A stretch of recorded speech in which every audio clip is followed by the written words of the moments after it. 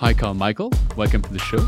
The due diligence normally in smaller companies, it should be finished in the 6 to 8 weeks, or depends how good is the documentation. If it's very good, you can do it in 4 weeks. In our business, marketing is very important. I will always focus on the lower end of the market. It means with the small companies, maximum small to mid-cap companies sizes, because here I see a good niche for my activities.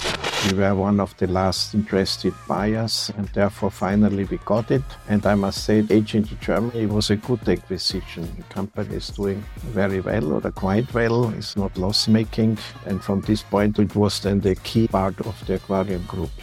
But the owner cannot sell his company. He is too technically driven. With one question, he goes in so nitty-gritty details that all investors fall asleep.